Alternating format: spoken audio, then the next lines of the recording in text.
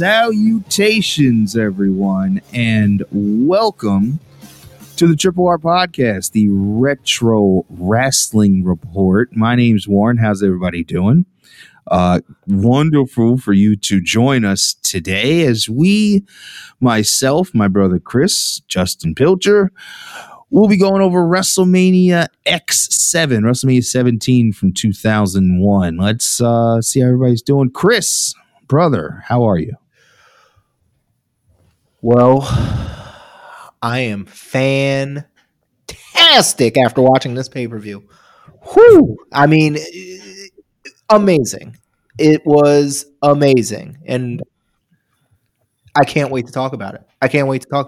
Mainly, I can't wait to talk about TLC 2 because that was I'll save it. I'll save it when we get to it, but I'm real excited. Yes, please save it for then. And Justin Pilcher. Pilch, how are you? Thank you for having me, Warren. You are a regular on this podcast. Don't forget that. All right, well, thank you so much for having me. I'm doing pretty good. You know, I'm a little exhausted from watching this pay-per-view because it was 4 hours long. To think that we would be talking about a 4-hour pay-per-view being hefty to where recent day WrestleManias have been all-day extravaganzas. Oh, yeah. 4 hours to me felt a little light, but this pay-per-view was stacked top to bottom, and I can't wait to talk about it. I mean, could you imagine if this had a pre-show that you also had to watch because there were matches in it? Well, technically, back in those days, they did have it as a pre-show. It was called Sunday Night Heat. Oh, that's right. They did use Heat as the pre-show. I forgot about that. They did. But nothing. I didn't note anything. I didn't go back and watch the Sunday Night Heat leading into WrestleMania X-7. Watching the 4 hours of WrestleMania was enough for me. I don't think anything really of note happened on that pre-show. I couldn't see that it would. Yeah. So what we're gonna do? We're gonna go over this pay-per-view. We all sat down and watched it. We'll talk about we'll go deep dive into 3 of the main storylines. The obvious main event match with Stone Cold Steve Austin fighting the I think they were WW. No, they were WWE then. They were Fs. They were Fs. Sorry. They were Fs, the WWF World Heavyweight Champion, The Rock. We'll dig deep into their story. We'll also talk about the Vince McMahon and Shane McMahon backstory. This one fantastic match. Fantastic match. It's a barn burner. Oh my god! I have a lot to say about that. About the entire the backstory as for the Shane Vince. I have a lot to say about it. We'll get into it, but there's just so much in this backstory that we'll have to get into. And the third story, the Brothers of Destruction, Kane and Undertaker, were feuding with Triple H and The Big Show, which led to a Undertaker Triple H match. That'll be the third main story that we dig into. But we also have to talk about, as Chris mentioned, TLC 2 with the Hardys and Edge and Christian and the Dudley Boys. We'll also get into a myriad of other things on this pay-per-view. So I think I'm ready to go. Are you guys ready to go? Oh, I got my notes. Ready. I'm ready to go. Pilch, you ready to go? I'm locked in, loaded, sir. Let's do this. All right. So, WrestleMania X-7. WrestleMania X-7 took place in 2001 from the Reliant Astrodome in Houston, Texas. Attendance was 67,925, most all-time in Astrodome history. And many people consider this to be the best WrestleMania of all time and one of the greatest pay-per-views ever produced. This, like I said, top to bottom, there were some some missteps with some of the matches in between, but top to bottom, promos, video packages, I think you can't get much better than this pay-per-view. Chris, what do you think? I'm not sure yet if I'm going to agree or disagree with that. I'm going to hold my answer until we do a couple other WrestleManias, because after watching it, I don't know. I feel like there has to be another WrestleMania that like altogether could beat this one. I don't know if this was the greatest WrestleMania. Man, I just I have to side with Chris on this one. There's a lot to be left desired on this WrestleMania for me. Really? A lot of the matches that I was really looking forward to, I felt like were a little short. Yeah, it just didn't do it for me. I mean, I know it's wildly regarded as one of the best of all time, and there are matches on here that are absolutely fantastic, and they bring the house down. But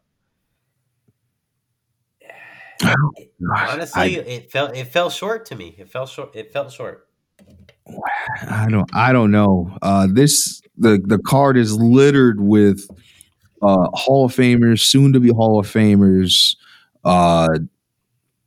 matches that stand up today. I don't know. We'll see once we get to the end if we feel any differently. So the first note that I have for WrestleMania X-7 is the opening with showing the previous Mania moments. It sounded like it was Classy Freddie Blassie reading with the voiceover, but I'm not 100% sure. Don't quote me on that. And then also have Paul Heyman, and it's Paul Heyman and Jim Ross on commentary. I was very disappointed by this. Super disappointed myself. Super disappointed. Me and Coach actually talked about this earlier before we became. Hang on a second. Uh-oh. We've done upset the big dog. You can't tell me that you are disappointed with good old JR and Paul Heyman on commentary. I would have rather heard good old JR and the King. Him and Jerry, I feel like him and Jerry commentary, that's the team. That is the team you want doing any pay-per-view. Right. Chris, I completely agree with you. I just, that was part of my huge, I was so excited to get into this. And then when I saw Paul Heyman, which I like Paul Heyman, I think he's fantastic.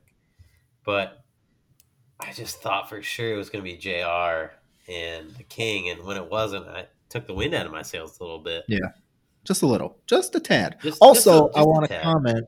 Also, I want to comment on Paul Heyman's commentary ability at this point in time. And this wasn't the Paul that I know and love today. It just sounded, he was a little off.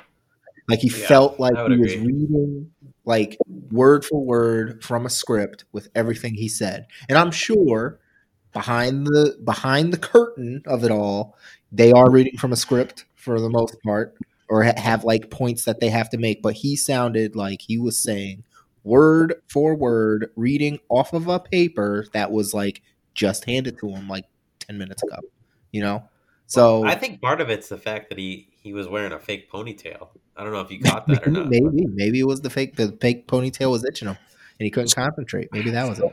So my next note on the show was Paul Heyman rocking the fake ponytail out of a baseball cap. I thought it was amazing. I just can't co-sign with you guys as far as being disappointed. That's fine. It's JR and Paul Heyman. There's never been a point in my wrestling fandom that I've never been entertained by. I've always been entertained by Paul Heyman, whether it was Dangerous Alliance back in the WCW days, whether it was he was running ECW, his many different variations of runs through the WWE. I wasn't disappointed by this by any means. I thought that JR was at the peak of his powers in 2000. Oh yeah, JR can do no wrong. Oh, I agree. JR could do no wrong. Excuse me. Can't. Maybe it was because he was still calling himself Paulie Dangerously. Maybe that was it. I don't know. He was Paul Heyman then. No, he was Paulie Dangerously. He was Paulie Dangerously? He said he was Paulie Dangerously. Whatever he wanted to name himself, I can't co-sign with you guys. Just Warren, this is the way I look at it, right? Is you go to a nice restaurant, right? You get they put the cloth over the table, and you've gone here because you know that they have the best lobster in the entire world. You go there and you're expecting lobster, right? And what? You sit down, you get the menu in front of you, and right next to lobster it says sold out. And you're like, well, what's the next best thing you have? And you go, our steak is fantastic. And you get the steak. And the steak is great. Like, there's nothing wrong with the steak. But the whole time, you can't stop thinking about the lobster. And that was my problem. Is I wanted the lobster and I got the steak. That's it. Well, I don't think we're gonna win. I don't think we're gonna win him over on this one. I'm slowly saying words that I can't say on the podcast under my breath. So let's move on because I don't want to. This is our first pay-per-view we're going over. That's right. I don't want to blow the top so early into our run here on the Triple R podcast. So let's just move on and we'll get to the first matchup. It's two of my favorite wrestlers of all time, Chris Jericho, William Regal for the IC title. Jericho's going over here. He wins off of the Lion Skull. I was expecting him, of course, to win off of the Walls of Jericho, but that was not the case. Pilch, what do you got for this one? So, I echo your sentiments here. Chris Jericho is one of my favorites of all time. And I would also like to say that I think that this was the perfect match to open up this pay-per-view. Totally because agree. When Y2J's music hit, it was the biggest pop of the night, in my opinion. And it was just absolutely fantastic. Actually, I wrote in my notes that it was great from start to finish. You know, Regal worked the shoulder, so we couldn't end it with the Walls of Jericho. He had to go to the Lion Salt, and if I have one criticism for this match, it was too short. Which this pay-per-view seems so long, to say that one match is too short sounds ridiculous, but it really was.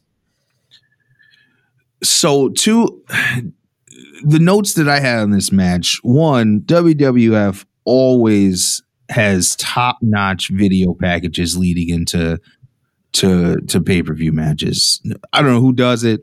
They always put it together. It's always the cream of the crop. The cream of the crop, and we'll get more into the cream always. Second is one of my favorite moments because at this point, Regal is the commissioner on Monday Night Raw. Jericho goes into Regal's office on one Monday Night Raw, and there is the P in the T segment where Jericho looks like he's relieving himself in Willie Regan's tea. Regal comes into the office not knowing, and obviously takes a sip of the tainted tea. And one of my favorite things about Regal, his facial expressions are always top of the line. He could cut a promo. He could convey whatever he's thinking and feeling just by his facial expressions. Doesn't even have to say any words. The match itself, I thought it was a sloppy start. There were a lot of awkward bumps at first, where I didn't expect it. Like I said, two of my favorite performers. They've always done really good matches. But a lot of awkward bumps at first. And then there's Jericho does a dive on the outside to Regal and looks like he almost did a scorpion on the outside where he landed on his neck. Right. But yeah, those were notes I had. Chris, what do you got for this match? Warren, if I could go back real quick, Yes. I did want to say something a little bit about the backstory, which was they showed that clip of Jericho jumping Regal. I don't know if it was on a Monday Night Raw or whatever, but he was dressed as Doink the Clown. Yep, I have that down here. Do you know Chris? Do you know the backstory of that? Of why he dresses up as Doink, or why Doink? Or what happened when he dressed up as Doink the Clown? No. So I read an article that like Chris Jericho had like penciled, and he said that when he pitched the idea to Shawn Michaels, right, while this WrestleMania was going on. This is in like Shawn Michaels' like dark days where he was just a fucking alcoholic and out of control. And he told Jericho like, "Don't do this, man." He's like, "It's gonna ruin your career. They're gonna make you Doink the Clown for forever." And Jericho kept telling him, he's like, "No, it's like a one night thing. Like I'm just gonna dress up and like shock him." And he's like, "No. He's like, you're Doink the Clown for forever after this." He's like, "You're fucking ruined." And Jericho's like, "I'm fucking Chris Jericho, dude. Like, that can be Doink the Clown." He's like, no. Like, I don't know who you are, but like, you're Doink the Clown now, man, and it's over for you. I would love to see drunk Shawn Michaels just like, "Nope, you're Doink. Like, that's it, man. You're Doink." He's just like, "Don't do it." He's like, "Do you want me to go talk to Vince?" And Jericho's like, "No, please don't talk to Vince." Hey, I was talking to Chris, and he says he wants to be Doink the Clown. I don't know, some new angle he's working. I think at that point, I personally loved Jared Doink. I thought he was great. Yeah. And I think, the conversation, if that happened today with Chris Jericho and Shawn Michaels having a conversation, and Chris Jericho wanted to revive Doink or revive his character as Doink, and Michaels is telling him, "No, you're not going to make you Doink forever," he would just call Jericho a stupid idiot. Yeah, that's true. Just called him a stupid idiot. My notes on this match, I would say the lead up to this match was actually the best part. Was not really satisfied with the payoff match, but I really liked the vignette. Everything from Jericho peeing in the coffee, Jericho dressing up as Doink, Regal putting Jericho in all these crazy, 2-on-1s and triple threats and blah blah blah, just impossible matches for Jericho to win. And I will say that during the match, Regal pulled out an oldie but a goodie, and I wish they would bring this back and more people would do it. He takes the pad off of the turnbuckle in the corner. They never had old turnbuckle removal is what I love it. I love a good turnbuckle pad removal. But they never had the payoff of it. They never used it. It never came back. They never used it. And which I was a little disappointed by, but I was like, when I saw that, I was like, ooh, I haven't seen. It's like when you see somebody get like tied up in the ropes. It's like, oh, they're doing the tie up in the ropes. I haven't seen this since, Jake bit the snake on Macho Man. You know what I mean? It's like it's a nice throwback. And then I also have here, I don't remember exactly what it was referring to, but I wrote suplex botches ? There was some. I thought there might have been a botch in there with a suplex. I don't remember who was giving who. I didn't write that. I just wrote suplex botches ? That was the ending was really rushed, Chris. I thought. Yeah. Well, I also felt like Regal was losing a step. Like he didn't have, Regal seemed very sluggish in the match. A lot of lazy kickouts. A lot of I don't know. It looked like Regal was having a hard time, and Jericho was carrying him for the most part.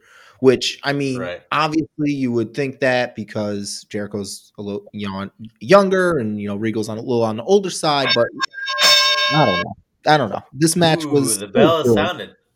The bell has sounded.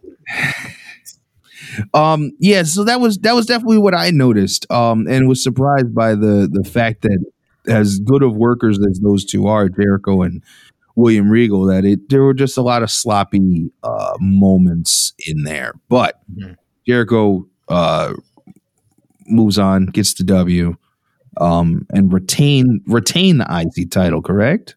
Yes, he did retain the IC title. Retain the IC title.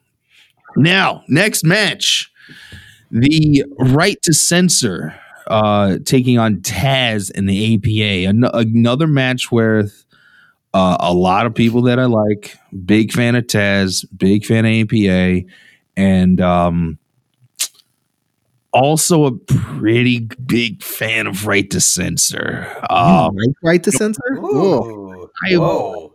So I was at that time in 2001. I was a ECW fan. I was staying up till 1 a.m. to try and find it and be disappointed when it wasn't beyond for whatever reason. So I'd always been a fan of Steven Richards, and I think this was his absolute best gimmick that he was able to do.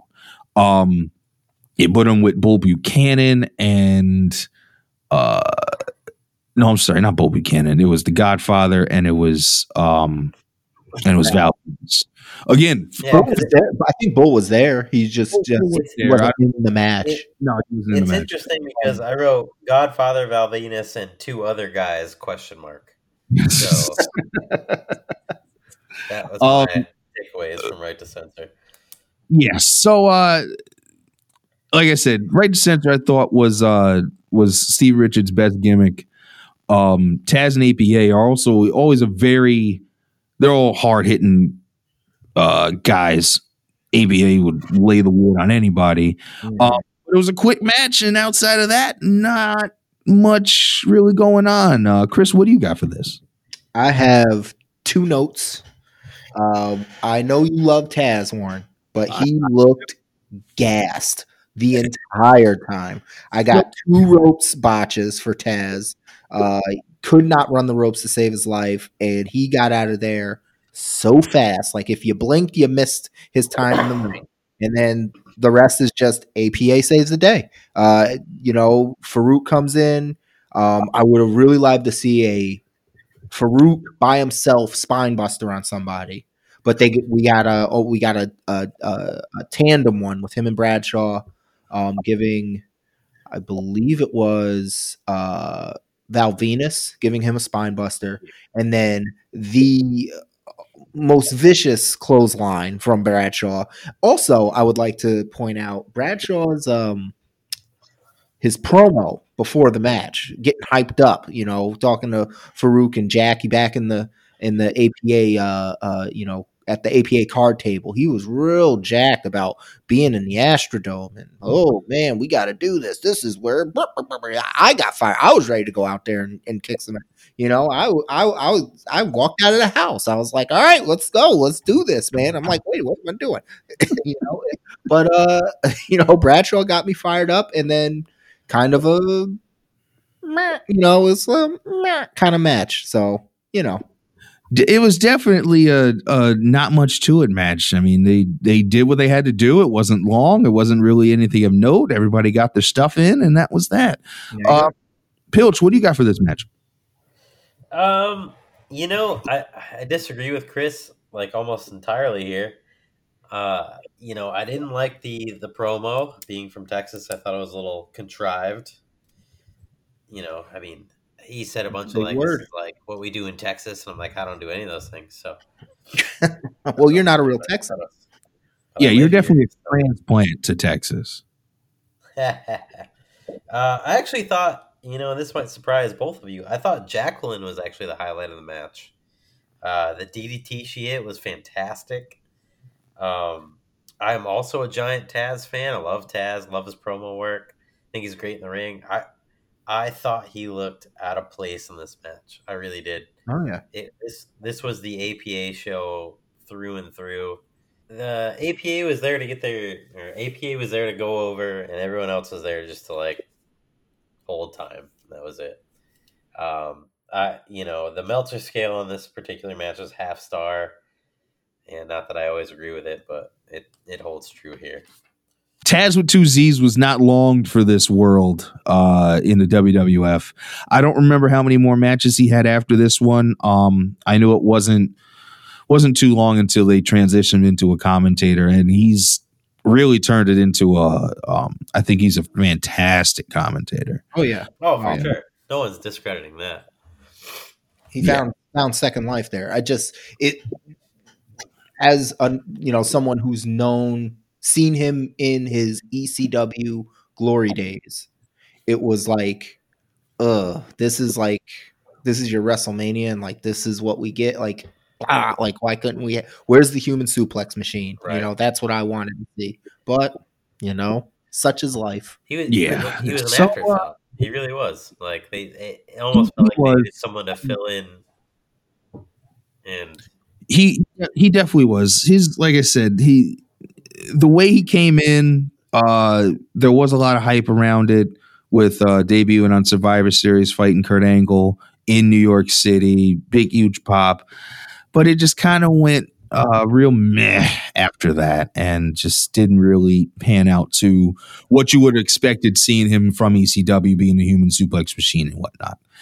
Let's move on to the next match. It is the hardcore title match with Raven, the Big Show, and Kane. Can you ring the bell? Kane. Did I ring the bell? I didn't ring the bell that time, but I just kind of moved on myself. Can you ring it though? Can I ring it? No, I feel better. Okay. Okay. Glad I can make you feel better. By the way, I don't know if we mentioned it the first time around, but Taz and APA got the win in that previous match. Hardcore title match, Raven, Big Show, Kane. 2 notes that I had real quick. The cameraman was having a lot of trouble getting through the crowd to film the action as they were making their way back towards the ramp area, or just to the side of the ramp. But this was just a typical 2000s hardcore match that was more walking than anything, strategically placed weapons here and there. I'm all for a hardcore match. There's other matches on this card that use weapons more naturally. This one just felt really forced. Big Show was driving on a golf cart. I love that. I love that spot. That was fantastic. It was the best part of the whole match. Nothing in this match really just grabbed me and made me interesting in it. Kane gets the win and walks out of WrestleMania as the hardcore champion. Pilch, what do you have for this match? I don't want to spend a lot of time on this match, so I'm going to give you my 2 notes that I had. One was Stephanie's stupid hair. Yeah, crinkle cutting her hair in 2001 was definitely not her best look. No, it was like her bad girl phase. Yeah, it was a bad girl phase. It was awful. And the second note I had was young tuxedo coach looked pretty good. So yeah, that's pretty much. I have no notes on the match. Those were my 2 notes. So must be good. I only got 3 notes on the match. That's fine. Chris, what do you have for the match? My first note said, "Where did Raven go?" Oh, there he is. And when they were moving through the crowd, Raven got lost in the shuffle trying to fight through, or maybe Raven was just that much better than Big Show and Kane getting through the crowd, because for a while he was gone, and we're like, where in the world? And I think even the announcer or Jim, JR or Paul Heyman said something like, "Hey, where's Raven?" And then all of a sudden he jumps out when they were heading towards the back and like hit somebody with something. I think that is the perfect way to describe Raven's career outside of ECW is just lost in the shuffle. I also have who's going to fix that drywall from the spot where Kane and the Big Show throw each other through the wall. And it's not going to fix itself. This is what I was talking about.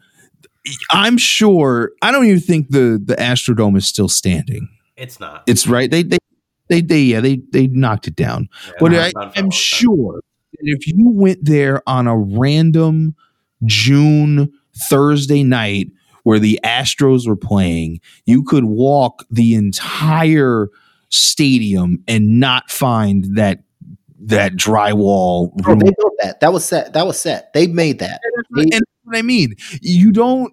if you want to do a hardcore match with weapons, fine. But this was just so like, okay, now we have to go here. Oh, now we have to do this golf cart spot. Oh, here's a random rune that somebody's got to go through the wall. Yeah. Just it's too planned. It doesn't seem natural. I just didn't need it. It's very also there is a sound bite that I want to make into a new drop, and it's when they're fighting next to the food table. Somebody cleared it, and then JR goes, "Oh, there goes the Snapple," and I thought I had a real good chuckle at that one. That's what got you. That's what before our next podcast, that will be a drop. Oh boy, it was really good. But there's nothing much else we got to really talk about in that match, so we'll just move on to one of my favorite championships from back in 2001, the European title match with Eddie Guerrero taking on Test. There's nothing that talks about just being than Test, to me anyways. I always thought Test was going to be fake Diesel, aka Kevin Nash. Just never bought into it. There was also Chris, there was a mention. You mentioned somebody getting caught in a rope spot. I don't know if it was planned, but there was Test's foot got caught up in the rope.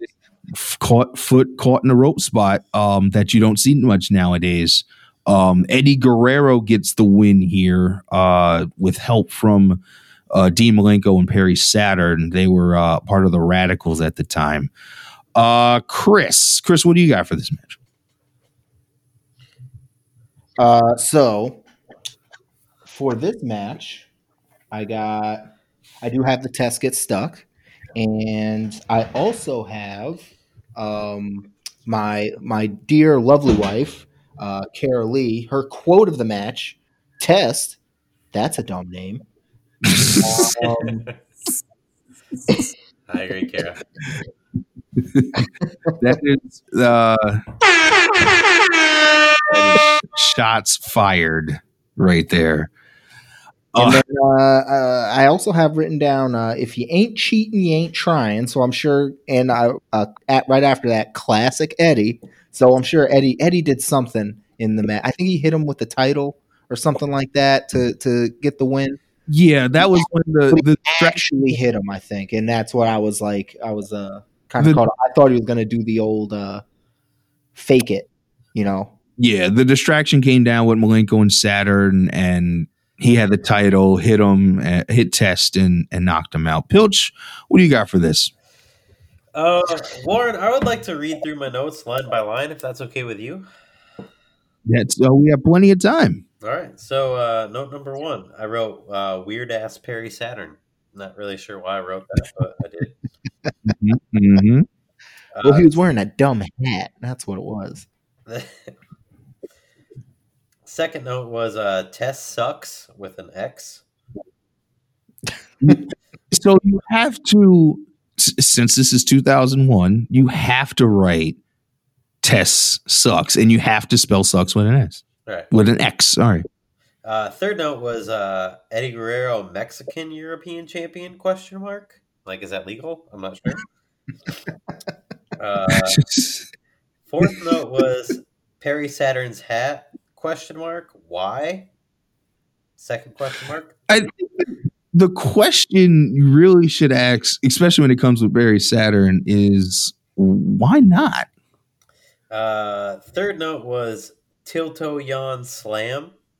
So it must have been a really bad Tilt-A-Whirl Slam. And then my last note was Eddie and Perry Saturn's weird hat, ? So that's pretty much what I thought about this match. It's all about Perry Saturn. He wasn't even in the match. It's all about Perry Saturn and that weird hat. I'm writing in my my notes in my phone right now. Get Pilch a Perry Saturn hat for Christmas. Oh, I'm sure it's available in all Spencer's gifts. It's available everywhere. I'm guaranteed.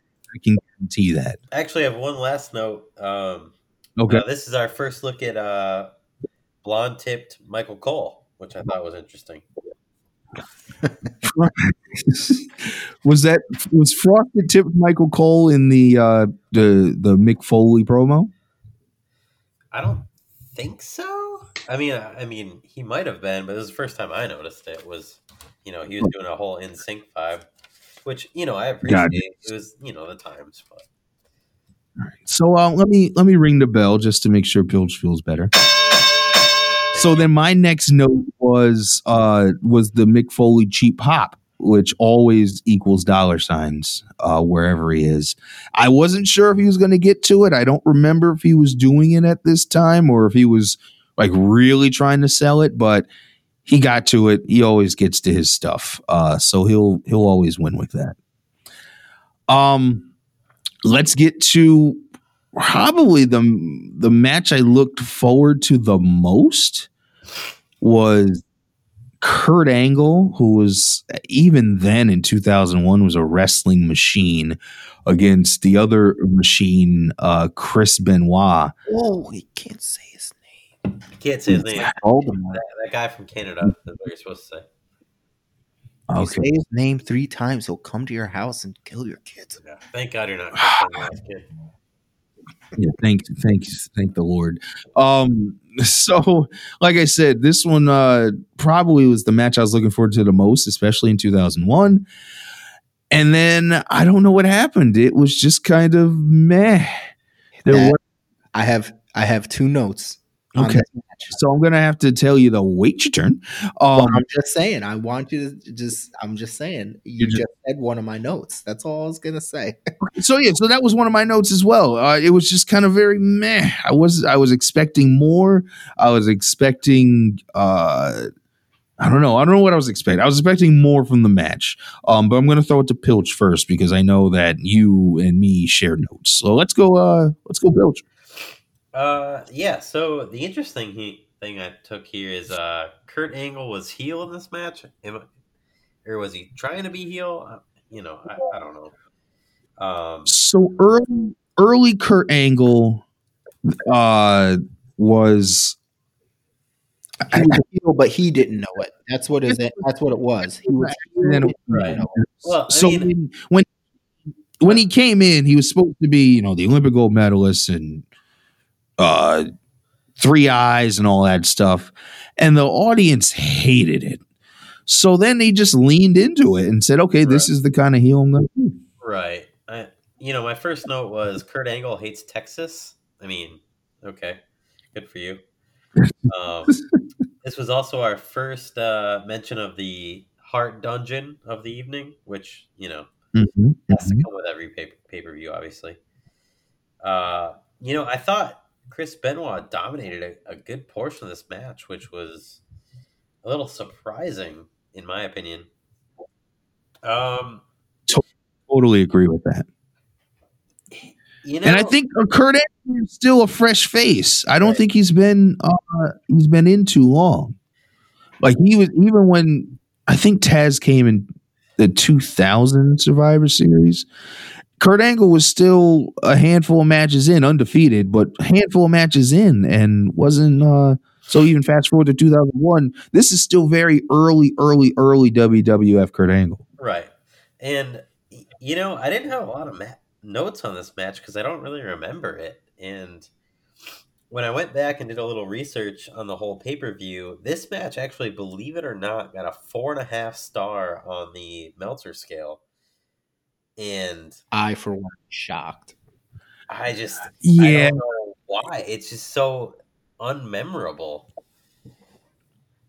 I think the 4.5 might come from Meltzer's love affair of anything that comes from Japan, and Benoit being, making a good name for himself over there. I think that gave it the boost that it needed. Like I said, I love watching both of these guys fight. I expected this match to be more. That wasn't 4.5, or that wasn't 4 anything kind of stars. No, I completely agree. if you ask me one thing that happened in that match, I couldn't tell you. Like, there's just nothing memorable that sticks out. I mean, I'm sure there's a lot of quality, good mat wrestling. It just if that's all you have, then it falls short. It should have been a 5-star match, and it was forgettable. I co-sign with mat wrestling all the time in any era, and that's exactly what it should have been, but it just missed the mark here. Let's move on. Next match is not. We're not going to have much notes about this match. It's the women's titles match between. It's got nothing on that match, but it's fantastic.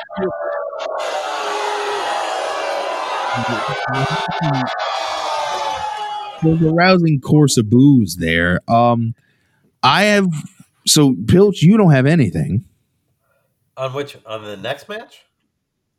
On this wrestling match, on this women's title match. Oh, I have two things. Okay, let's go with you first, because I'll read my note. Nothing to note at all. So you noted that there was nothing to note. Yes. Very nice. Okay, right, Pilch, let's go. I have two things. The first one being that, when I did my post research, this got a negative star on the Meltzer scale, which I agree with. It was terrible.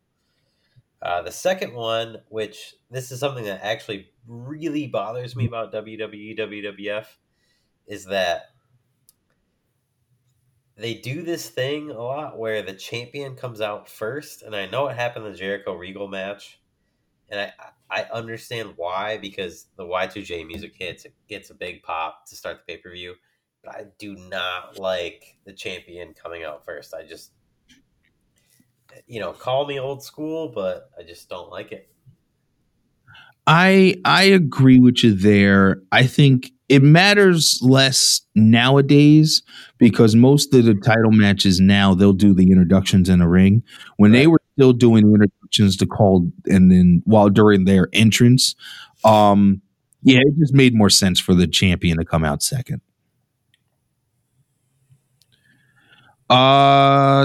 Chris, what do you have, if anything? Here is my one note on this match. Yeah, that's about it. That's about it. I think it'll be unanimous with us for us to hand out our first award. The don't buy any unripe bananas, because you won't live to eat them. Yeah. The Ripe Bananas Award. This match just had nothing at all in it. It was short. It was almost painful to look at, and just nothing. As much as there was nothing to note about, or less note about, the Kurt Angle Benoit match, this one literally had nothing that we really need to talk about. Yeah. It was just next. We get into one of our big matches of the three. I have a lot to say about this match. It is the Shane McMahon versus Mr. McMahon street fight. Let's dig into the backstory first. And so much of this backstory would not play in 2020. I don't think it played whenever this aired. It was awful. Can I just say? Go ahead. This was, what year was this again? 2001, you said? This was 2001. So, okay, 2001, I was a freshman in high school. I can't believe that I got away with watching what was happening with this. Like, we watched Raw every week religiously. Chris, this was March of 2001, so you were finishing up your 8th grade year as I was finishing up my senior year. I was in 8th grade. Okay. Grade. So even then, like, I can't believe we were allowed to watch this as children, because it is complete nonsense. Like, this I mean, take the wrestling out of it. take the wrestling out of it. Okay, just imagine if you heard this story as a person in the world. A rich guy tells his wife, I want a divorce. And then she goes comatose. And then he wheels her around in a wheelchair, making her watch him sexually abuse an employee like in front of her face. Like, it's the craziest storyline that I can think of, like, unless we watch something later, throughout this podcast. But this is the craziest thing. It was so much that I had seen throughout watching the backstory and reading it and jotting notes down for it made me say a lot of what? Just a whole bunch. So I'm gonna try and run through this. It's gonna get weird, folks. So just bear with us. So it starts out in December of 2000, where Vince was not pleased with WWF Commissioner Mick Foley at the time, and his decision to hold a 6-man Hell in a Cell match at Armageddon. So even though Foley was given full support from CEO Linda McMahon, he demands this aforementioned divorce from Linda shortly after Armageddon.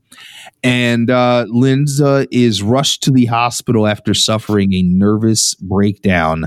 That is only the start. Vince assumes the role of CEO from the board of directors and promptly fires Mick Foley from his duties. Oh, man. Here we go. The TV in a comatose-like state, and Vince begins a extremely public affair with one Trish Stratus. Might I say, Trish was at the peak of her powers here in 2001. Uh-huh. Yeah, I mean, that's not up for debate, I don't think. Now getting to Stephanie McMahon is all but pleased with the affair and fought Trish at the 2001 No Way Out. Stephanie wins after some William Regal interference. February 26th Raw, Vince and Trish versus Stephanie and William Regal. Vince and Regal turn on Trish after the match and dump. Oh, I'm sorry. Steph was involved in this too, and dumped sewage onto Trish Stratus. In the weeks to come, Vince continues to demean Trish by having her bark like a dog, stripped down to her lingerie in the middle of the ring. And despite this, Trish remained loyal to Vince and begged for his forgiveness. March 12th Raw, Shane returns to the World Wrestling Federation to go after his father because of his actions of late. And Shane cuts a promo on the following SmackDown stating that he was angry over Vince manipulating Stephanie, his mother, Linda's current state, and also the treatment of Trish on TV. March 26th, the March 26th Raw was probably one of the biggest Raws ever. Was the on-screen acquiring of WCW, where Shane shows up in Panama City, Florida, and announces that he is the one that signed the contract to buy WCW. Later that night, Mick Foley shows up to reveal that Linda had appointed Mick Foley to be the referee for the match at WrestleMania before her comatose-like state, and also gave him the power to choose the stipulation for the fight between him and Shane. And of course, in Mick Foley fashion, he chooses a street fight.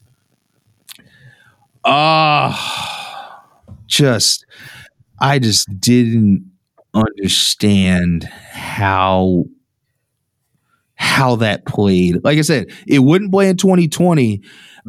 We don't know how it would even played in 2001.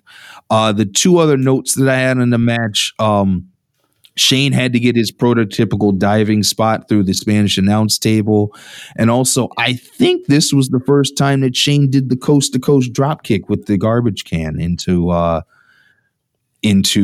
his dad. And Shane is the one that gets the victory in this match. Chris. Yes. Your myriad of notes. Oh, man. Well, listen, I mean, really, I just wanted to talk about the lead up to the match. My notes were more about the lead up. I just thought this whole storyline was the most craziest thing that I've ever seen in my life. And I it's just trying to explain to Kara why this woman was at ringside in a wheelchair and having her like looking at the expression on her face when I'm saying it like, yeah, this is just like, this is what it was. And she's just like, who, what? Is that really his wife or is she like acting? I'm like, no, that's really his wife. And it's just like, why would she go along with it?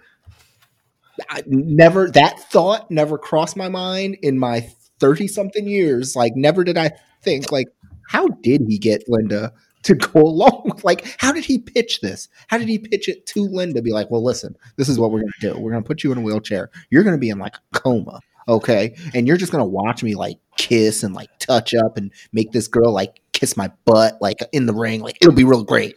And like, Linda just had to be like, all right, you're the wrestling guy. Like, okay. And she just had to go along with it. For her to sit there and see all that and not emote at all. Oh, yeah. I also have my other note is what is going through Linda's mind? Like, because she did a really good job at like all this chaos, all this nonsense is happening around her. And she's just sitting there like, 100-yard stare. And it was just like, what could she possibly be thinking about? Like, what is going on in her head? And then I also had a So Long Spanish Announce Table. Spanish Announce Table was destroyed in this match. I thought it was weird that they destroyed it in this match and not the hardcore match a couple matches earlier, or they didn't save it for matches coming up. But it does come back. It comes back. It comes back. All right. Pilch, what do you got for this match? Oh man, I hated this match. This whole what was the hate? What's the hate? This whole thing makes me so uncomfortable. What? It's just hot take. It just, I mean, I've never been a giant Shane McMahon fan, and I know this might catch me some flack, but in this scenario, he's got to be the most over baby face of all time, right?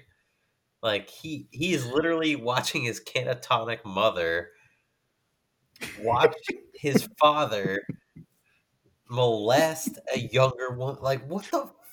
Like it's crazy. It's insane. Like when you say it out loud, Pilch, it's like, oh, what am I saying? It doesn't make any sense. I just, wrestling is so good, guys. Like this is just utter nonsense. Next time somebody asks me, "Oh, why do you watch wrestling?" This is what I'm going to tell them.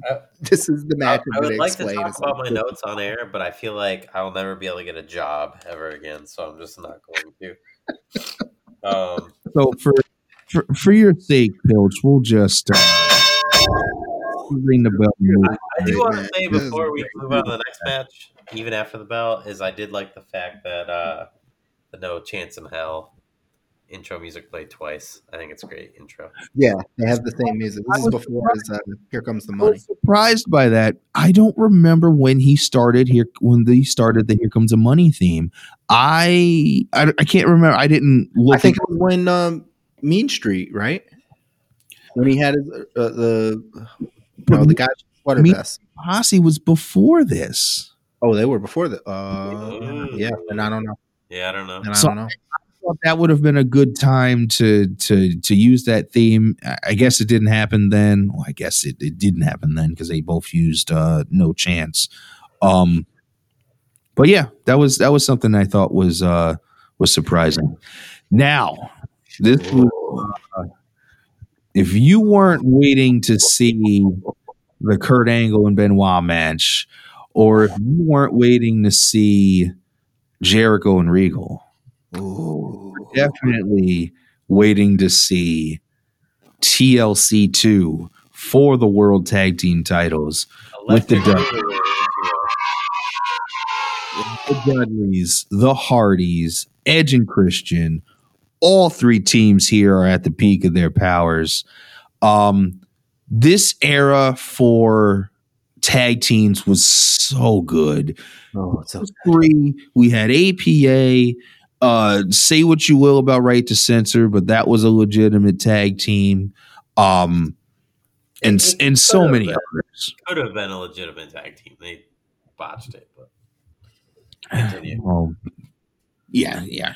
Tomato, I guess.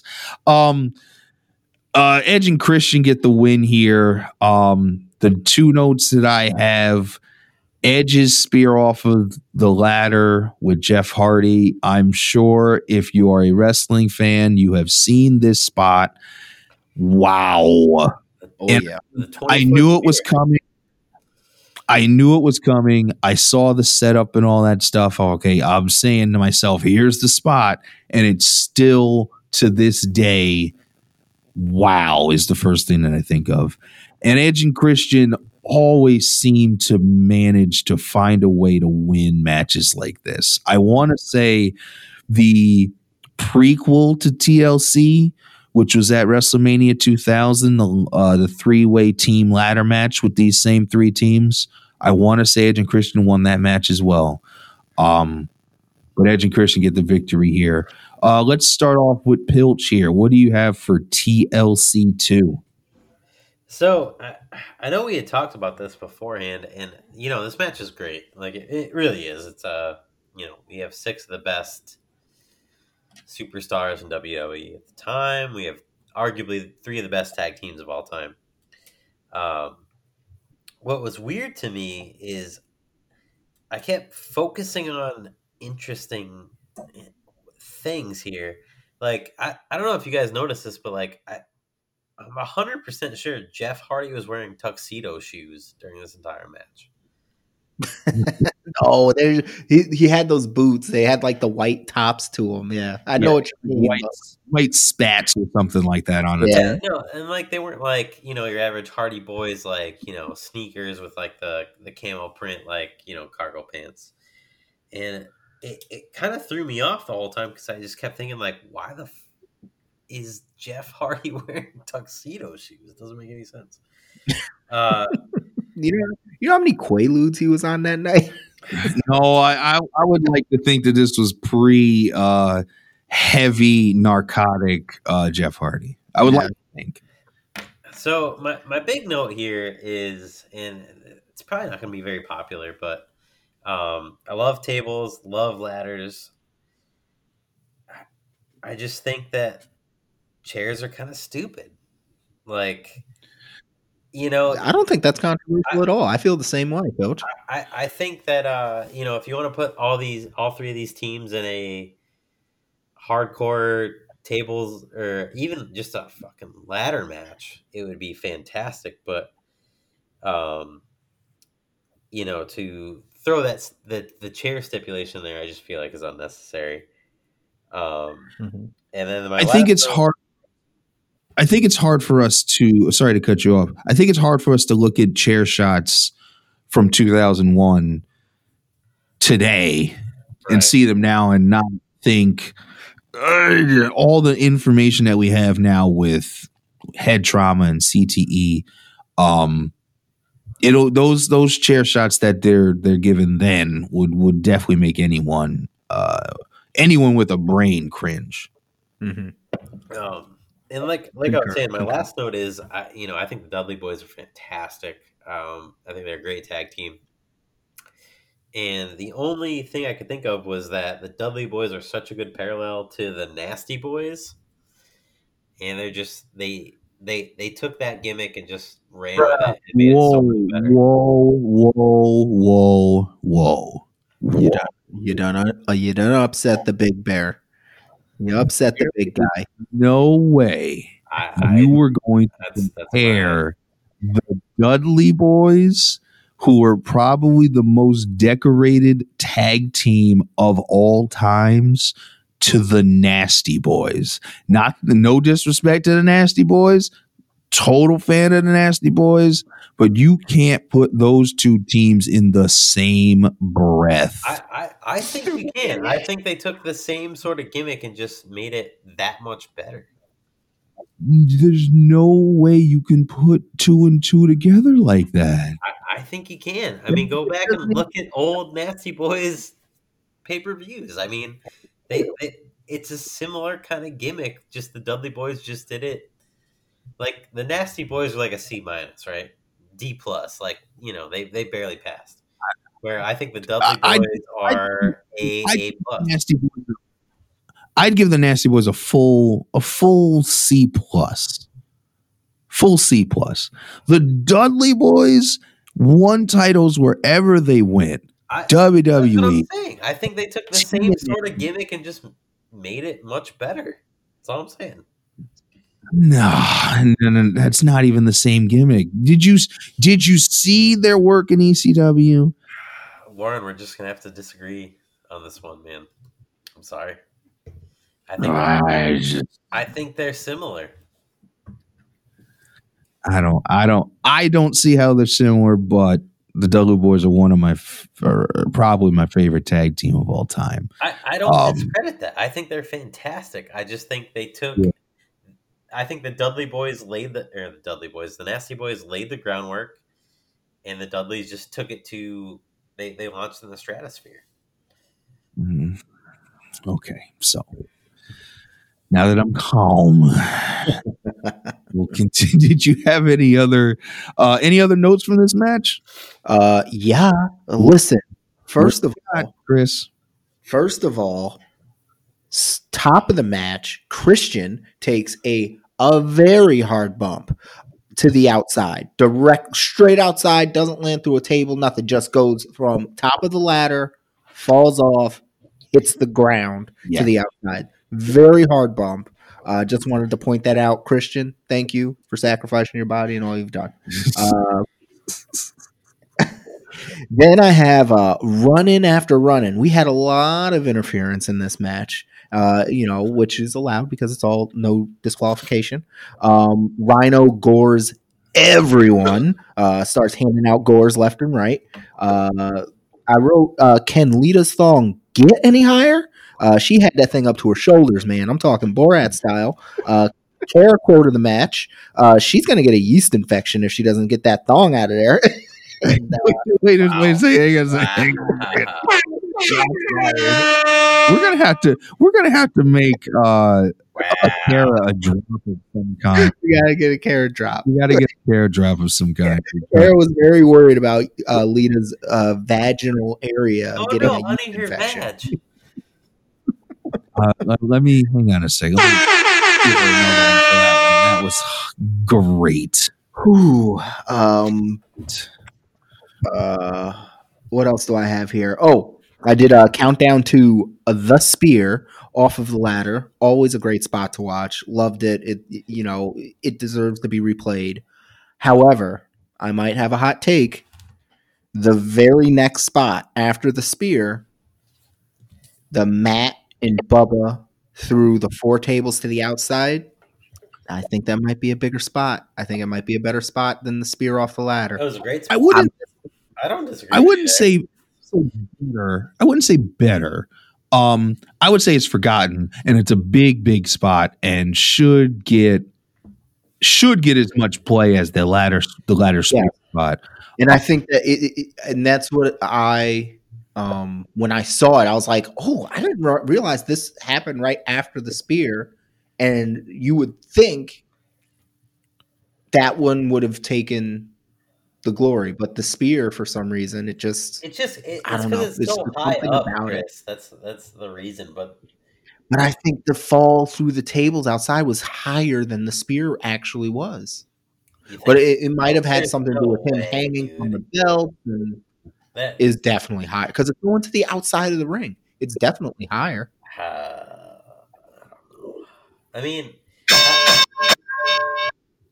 Yes. It's definitely higher. Oh, he called it.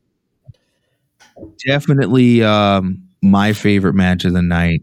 I think we're going to give this one the cream of the crop. Cream of the Crop award. Oh, absolutely. For this pay-per-view. Match of the night by far. The next in booking a show for wrestling over the years, you're going to have high spot matches and then you're going to have cool down matches. This by far is a cool down match. The Gimmick Battle Royal, this is littered with different gimmicks and people from our childhood, from Hillbilly Jim to the Goon to Doink the Clown, Duke the Dumpster Drosy. I think Harvey Whippleman might have been around. Kamala was in there. Or if you don't mind, I can go through the whole list as they came out. Oh, okay. Yeah, let's go Pilch. Pilch, you can go through the whole list of who was in the match, and we'll go from there. All right. So on the mic was Brian the Brain Heenan, if I'm not mistaken, and Mean Gene. It's Bobby the Brain Heenan. Yeah, whatever. Bobby the Brian. And the Bushwhackers came out first, then Duke the Dumpster, then the Iron Sheik, then Earthquake, then the Goon, Doink, Kamala, the Repo Man, Jim Cornette with the tennis racket, obviously, Nikolai Volkov, Michael Hayes of the Freebirds, Old One Man Gang. I forgot he was in there. Yeah. And then my personal favorite, the Gobbledygooker, came out. Oh, yeah. I remember that Survivor Series, and the lead up to that was like, what's in this fucking egg? What's in the egg? And it was this guy in a turkey suit. It's like, that's it? Like, I thought it was something, I don't know. That's it. I remember being like, 5 and just like, I don't know, this is kind of stupid. But whatever. It was super stupid. And then it was Tugboat, who was great. Hillbilly Jim, Brother Love, and Sergeant Slaughter. So I have some things. First, a lot of fun. Great seeing all those guys come out. Very nostalgic. Very nostalgic. Very nostalgic. My only bugaboos is one man gang should have came out as Akeem the African Dream. Okay. Two, I would have really liked to see a confrontation between Tugboat and Earthquake, because as some people may know, some may not know, Tugboat and Earthquake were once tag team partners. Tugboat turned on Hulk Hogan to join Earthquake and became Typhoon, and they were the Natural Disasters. So I would have really liked to see something play into that, like somewhere during the match, but they didn't really have any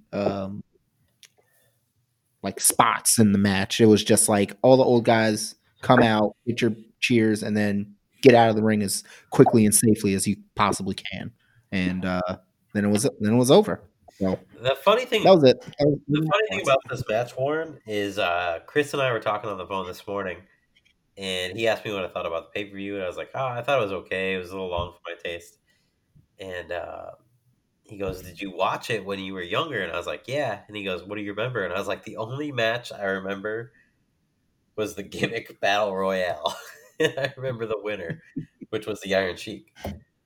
So when the Iron Sheik did win this match. I know he did. It's the only one I remember.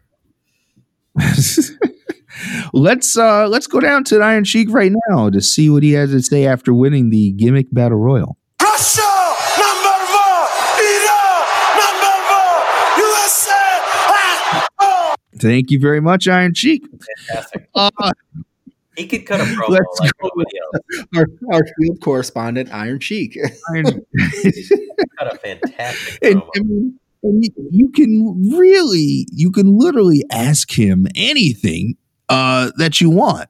Not that this is a political vehicle or anything, but what do you think about the election, Iron Sheik? Russia, number one, Iran, number one, USA, actor. Thank you very much. Thank you very much. Let's go on.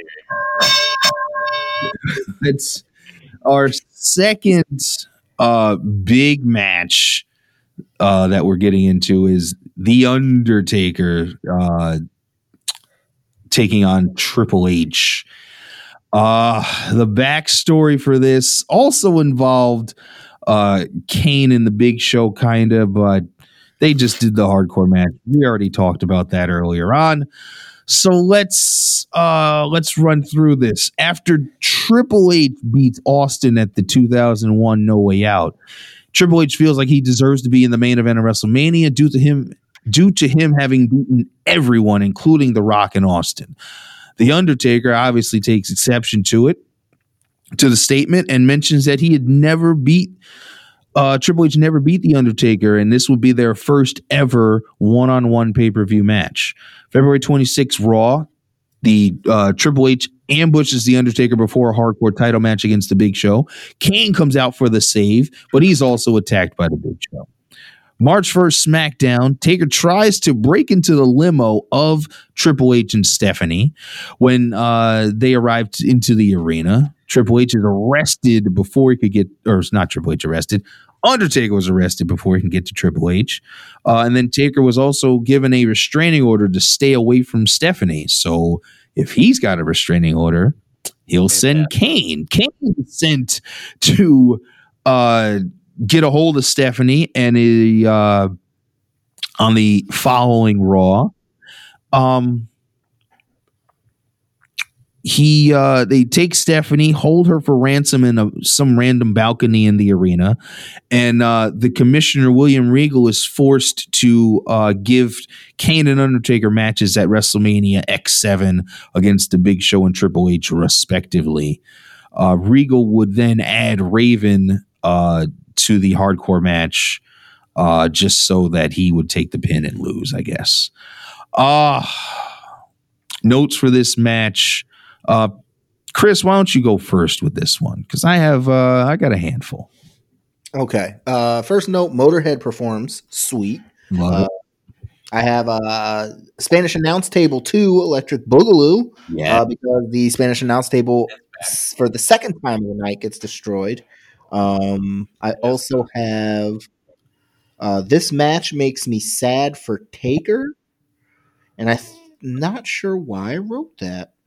I don't remember why. I'm sure there was a reason, but for some reason I was sad for The Undertaker in that match. Oh, I know why. Because he looked so good in this match. He looked, he's hitting the ropes, he's taking these bumps, he just looks so good. And like to see him wrestle now is like, oh, I miss this one. I miss this Taker. I miss the vibrant, like, he still got it, And that's why this match made me sad for Taker. Also, Jim Ross had a quote in this match that I thought was really good.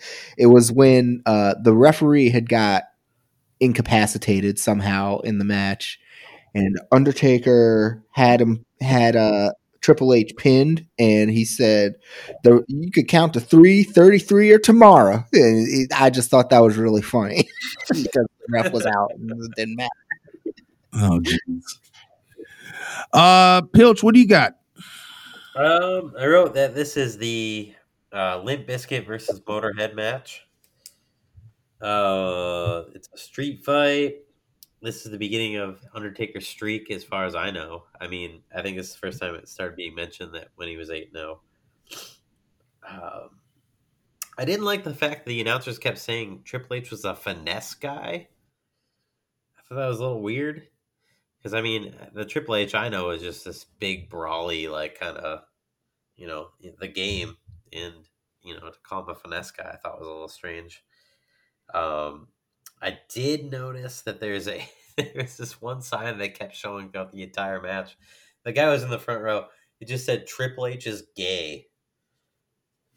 And I was like, why do they showed it like 15 times, and I was like, why do they keep showing that? And then that was kind of it. I mean, the ref was Mike Chioda, if I'm not mistaken. He punched Triple H at one point, and then he just like got knocked out for what seemed like 45 minutes. Honestly, like I expected more out of a Triple H Undertaker semi-main, and it just was kind of meh. Yeah.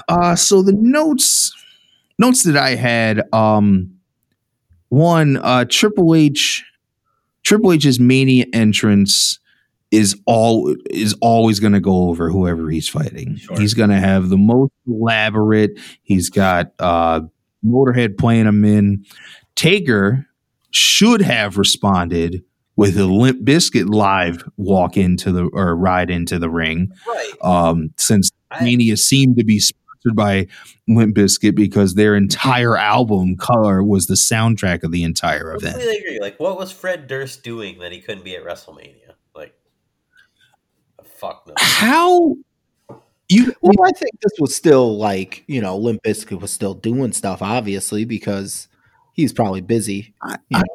You guys may know better than I do. Because I had a not that I wasn't interested in Limp Bizkit, I had a passing interest in Limp Bizkit. Chris, this might even been more of your cup of tea. Oh yeah, I was a big Limp Bizkit guy. How big was Limp Bizkit in 2001? Oh, they were real big.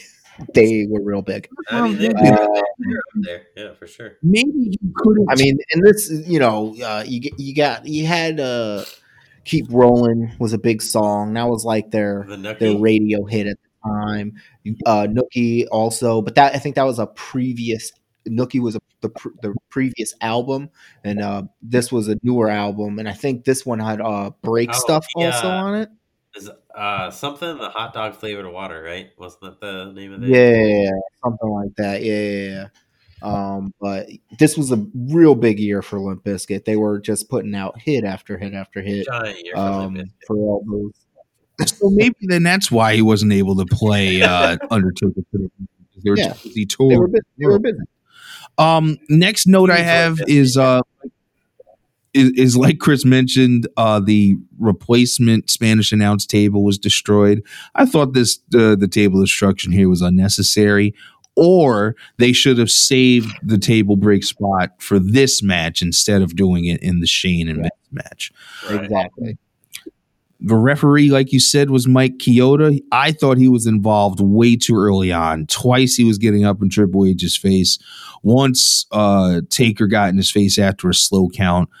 Mike Chioda then was knocked out and was out for the entire match. He was gone for so long. It's like he wasn't even there. Spots where, so they did the outside spot to where they went up to the camera well and he dumped Triple H off of that. And then they came back and he was still out. Like not even a stir. He was just still knocked out. Like I was saying, I wrote here in my notes specifically, how is the ref still knocked out? Yeah. And they spent a lot more time out of the ring than in. They didn't specifically name this match as like a hardcore or Falls Count Anywhere match. So I guess that's why they did the extremely long ref bump knockout for whatever.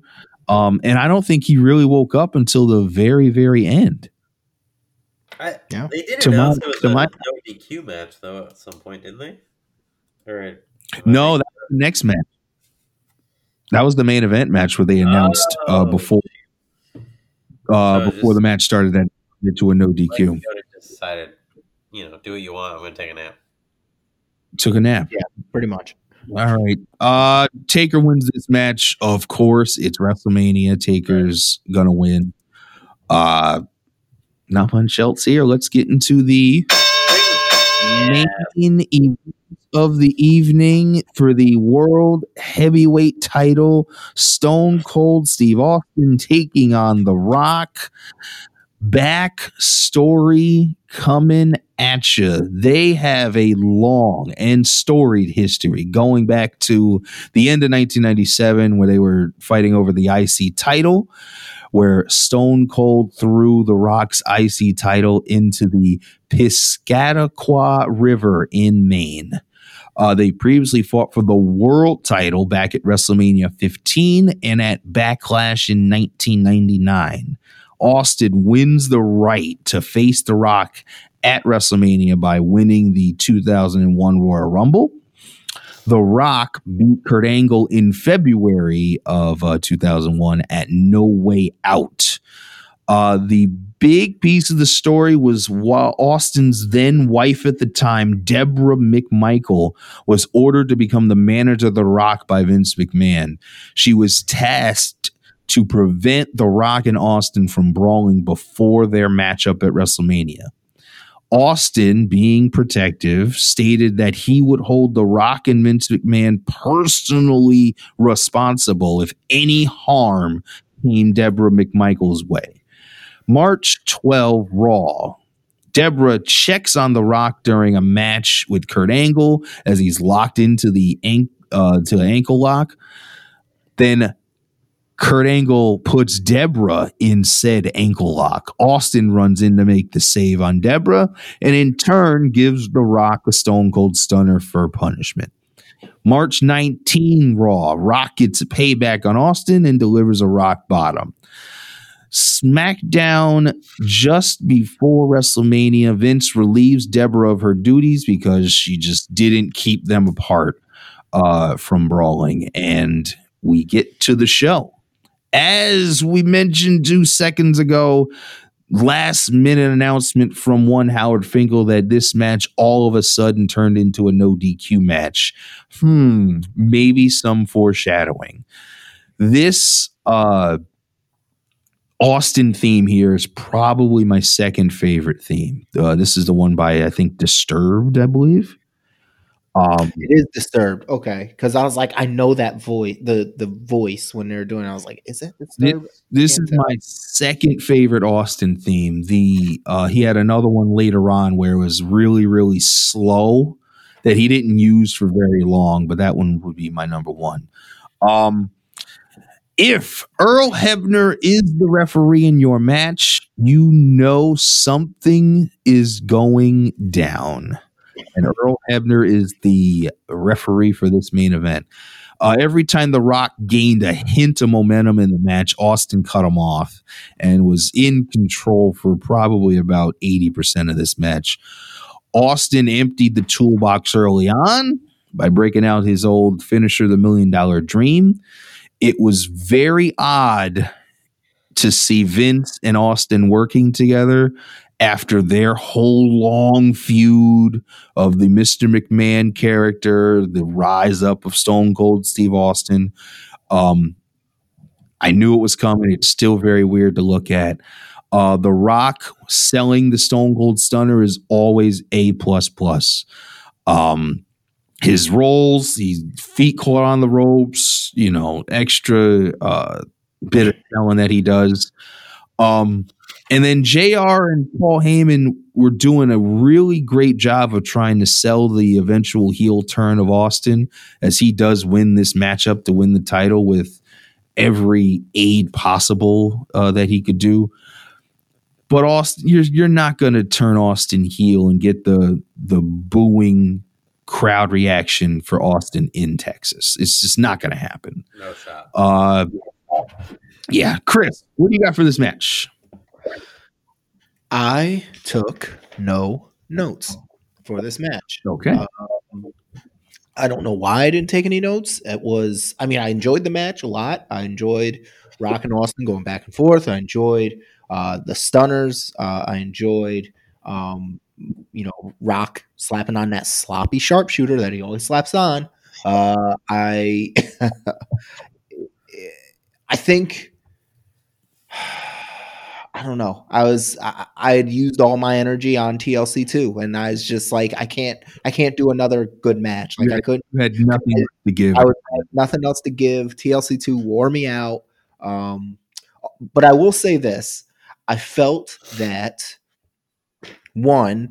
Vince was just seeing how well this match was going. It's like, I got to get in on this, and does this slowest just saunter down, and the entranceway. We haven't talked about this yet, but the entranceway was really long. Like they had to walk a really long way to get to the ring, and Vince It was very long. Every step just to soak it in, and he just like made you think, oh, here I am, right on cue to screw over Austin, and then the turn happens, and Vince pulls Rocky off, and you're like, what the fuck is going on? And then he gets Austin in the chair, and they do the chair shots, and then The Rock. I have a theory that this was The Rock going into business for himself. The Rock gets hit with the chair. You think, this is it. This is the end of the match. Austin pins The Rock. 1, 2, kick out. He was not supposed to kick out. But The Rock got that pop. And he's like, I'm going to get another one. And then they do it again. He kicked out again. And then Vince is like, what the fuck is this guy doing? Give him the business. And then that's when Austin gave him those like repeated chair shot. And then it was 1, 2, 3. And I think those kickouts, I think one kickout was supposed to happen. The second kickout was not supposed to happen. And then they had to show Rock what was what. But that's my theory on it. I don't know if that's true, but that's my theory. I don't know if that's what they were trying to, well, I mean, not say trying to convey. I don't think that was his motive. I think they wanted to show that Austin would be willing. He wanted the WWF title so badly. He was willing to sell his soul to the man that basically created or gave the reason to create Stone Cold Steve Austin, that he was willing to work with Mr. McMahon to get what he thought was his, and that was the World Wrestling Federation. Right, I get that. But what I'm saying is that they went when The Rock is like laying on the ground after that kick out, and Austin is like giving him just those repeated, like it was like 10 different, just like shot, and then he like presses the chair into The Rock's chest. Like that was not part of it. Gotcha. That was extra. That was like, hey, Rock, what are you doing? Like, we need to get out of here. Like, I'm tired.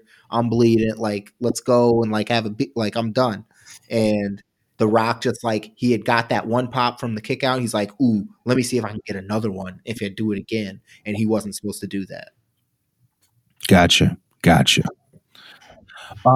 Pilch, what do you have for this main event matchup? You know, I'm kind of on the same page as Chris here, and like I thought the match was great. You know, we had each wrestler did the finisher of the others, which you know is always like a WrestleMania kind of trope, I guess. But I thought it was well played. My actually one note for this match was that it was a weird ending. Like, you know, you expect a giant pop out of Rock versus Stone Cold at the end, and I think Chris might be onto something where he said The Rock was just chasing the pop, and it made it so by the time the match was over, it was all the steam was let out of the building. I mean, that last spot where he kicks out at 2, and then Stone Cold just repeatedly hits him with the chair over and over and over and over and over.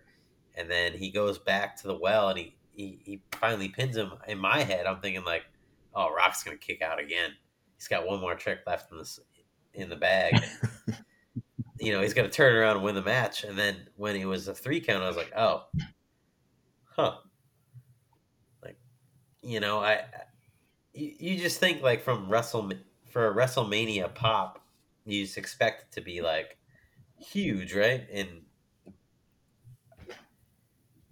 yeah, no, I get what you're saying, and I think like I said, trying to do something in Texas with Steve Austin, you're not going to get the reaction that you expect. Like you wouldn't get the same reaction if this was in Miami, Florida, or if this was in Madison Square Garden.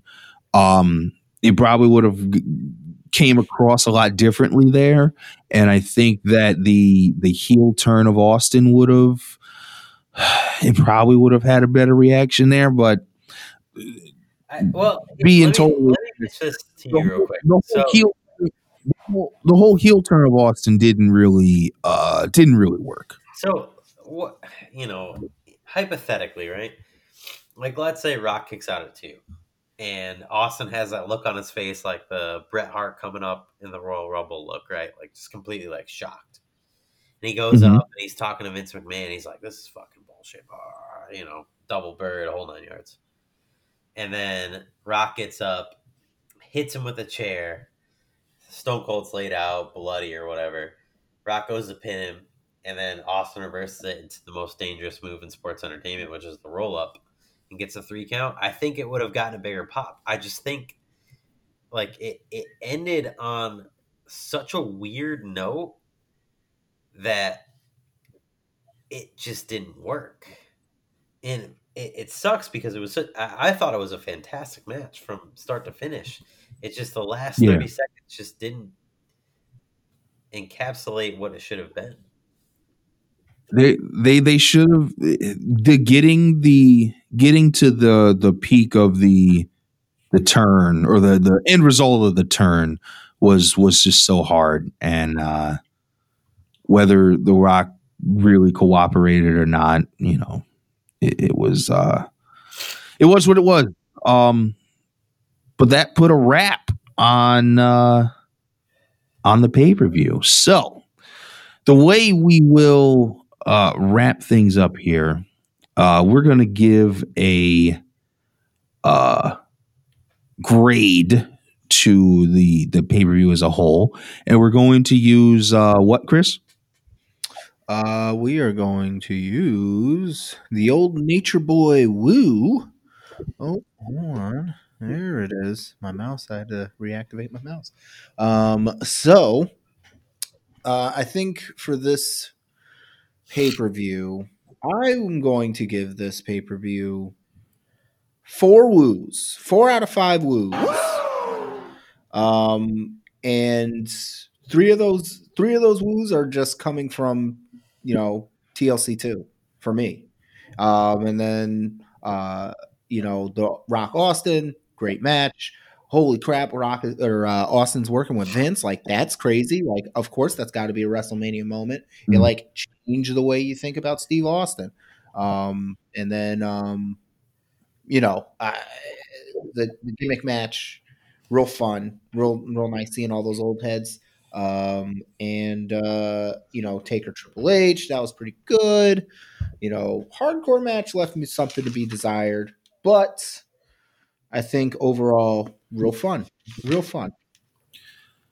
Pilch, what rating are you gonna give this pay-per-view, WrestleMania X-7?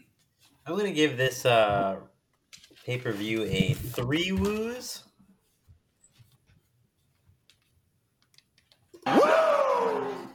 Chris? I think there's a couple highlights in this pay-per-view. I think the Rock Stone Cold match is great. I think the TLC match is fantastic. But the rest of it is just kind of filler, and not great filler either. So I enjoyed it. I wouldn't say it's the best. It's the best I've ever seen. As for me, I think I have to do 4. I'm going to go 4 woos on this one. The pluses would definitely be TLC, would definitely be Rock and Austin, even with the questionable turn at the end. And then the quote unquote filler that we mentioned were still all matches that I liked. Jericho, Regal, Kurt Angle, Benoit, definitely Shane and Vince. Shane and Vince would be in there. Taker Triple H would be in there. The Gimmick Battle Royal. I could have done without Ivory China. I could do without anything that Tess does. But really, I think it lived up to the the monikers that it was given as the best WrestleMania of all time. And I mean, hey, maybe my mind will change as we get down the road and start watching a few other WrestleManias or other pay-per-views in general. But I think this holds up as right now the top notch WrestleMania out of all. Only time will tell. Only time will tell. So I think we've done enough damage for another pod. Thank everybody for listening and downloading and subscribing to the Triple R podcast. Pilch, where could you find us on all of the social media ventures? So the only social media we have now is Triple R Pod on Instagram. If you do want to find us on the old web, it's triplerpodcast.com. Site's not up yet, but we hope it's up soon, and love to interact with anyone that's out there. So please give us a like. We'll see you soon. And so next week, we're still going to have to do some deciding as far as what our next pay-per-view will be. But the following week, we are going to use our picks from the recent pay-per-view that happened, the Hell in a Cell pay-per-view between myself and Pilch. The winner of the pick segment will choose what pay-per-view we're going to watch. So we'll go over those picks. We'll see what pay-per-view we're going to watch. That's for the third episode. Second episode, we'll let you guys know. So follow us on Instagram to find out what pay-per-view we're going to be reviewing next week. Thank you guys for listening. We will see you then. Goodbye.